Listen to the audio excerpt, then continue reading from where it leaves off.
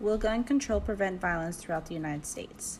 Today, guns are a big part of a lot of people's lives, and a lot of people will be impacted by the gun control. If we did have gun control, the animal population would go up, and criminals will still find a way to get guns. I decided to pick this topic because our Second Amendment is our right, and we shouldn't lose it. Personally, I use guns for hunting and for protection. Certain people believe that guns are a waste of money, and they are only used for bad things like school shootings and having fear of people with guns.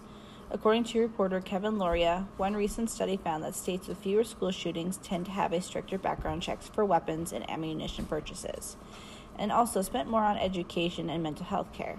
If we had gun control, we can have more money to invest into education and health insurance. If we had more money for education, we could have more options for different classes. He also says that there was an average of one school shooting per year from 1966 to 2008, but an average of one per week from 2013 to 2015. The study found the researchers said that based on available data, it was difficult to say which factors was most important in reducing shootings in schools. Natasha Bayan says, "As family physicians, we are no strangers to mental health care. In fact, most common diagnoses after health maintenance are anxiety and depression.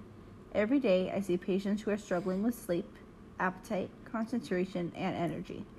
These are hallmarks of mental health issues. Committing a mass shooting is not. That's why it's important for family physicians to combat the persistent myth that mental illness is leading factors in mass shootings. This is unsupported by evidence. This shows that everyone has a mental issue that owns guns. They shouldn't base everything off a mental health issue because it might not be accurate. By having gun control, women can have less fear from men because they wouldn't be able to have a gun to harm them easier. Acardi Gurney and Chelsea Parsons says that a woman's risk of being murdered increases 500% if a gun is present during a domestic dispute.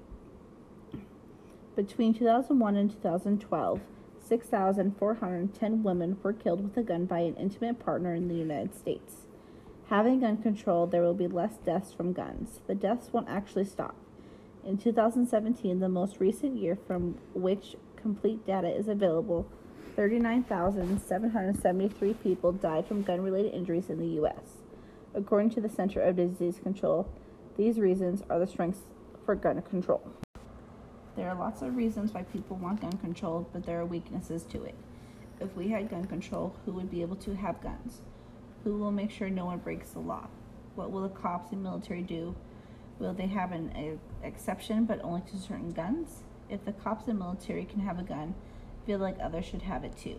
Secondly, if we have the Second Amendment right now, we would lose our rights. Supreme Court majority opinion, Justice Antonin Scalia, LLB, wrote, "Like most rights, the right secured by the Second Amendment is not unlimited.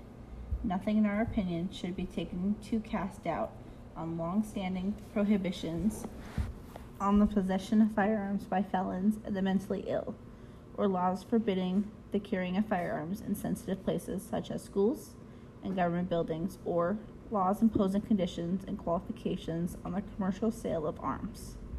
People these days have loopholes to get things like guns or drugs. For example, editor-in-chief of Connect Us, there were 4,400 guns shown in the United States operating in 1998. Roughly 500 of them occurred in Texas alone.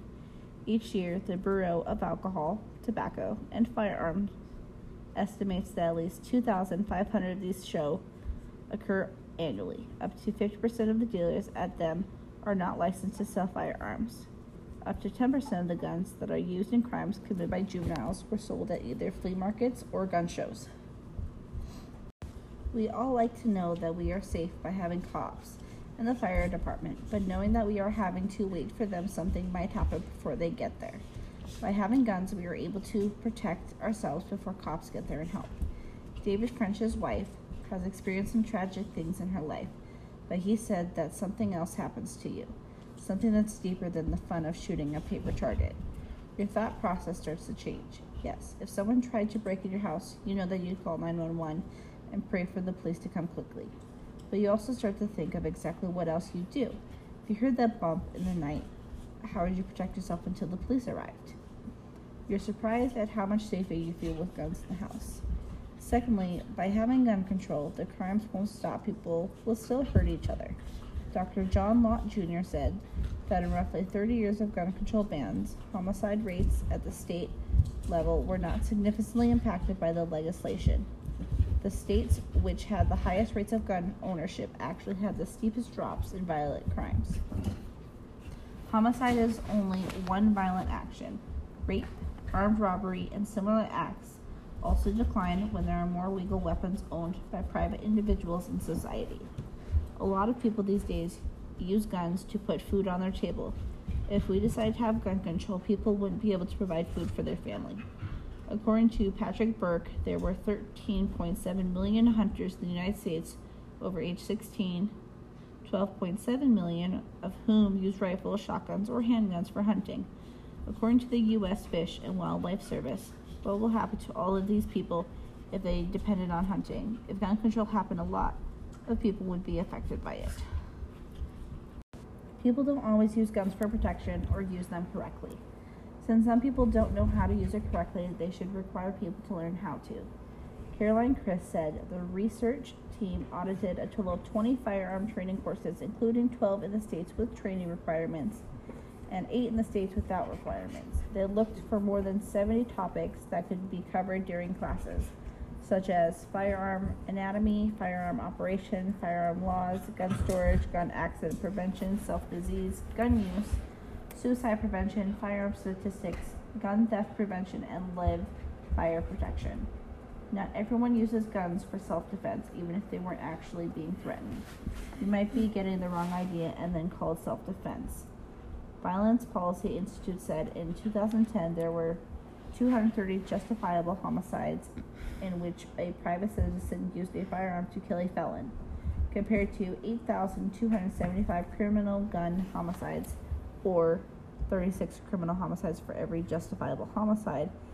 If everyone learned and used the gun correctly, we should and would have less deaths.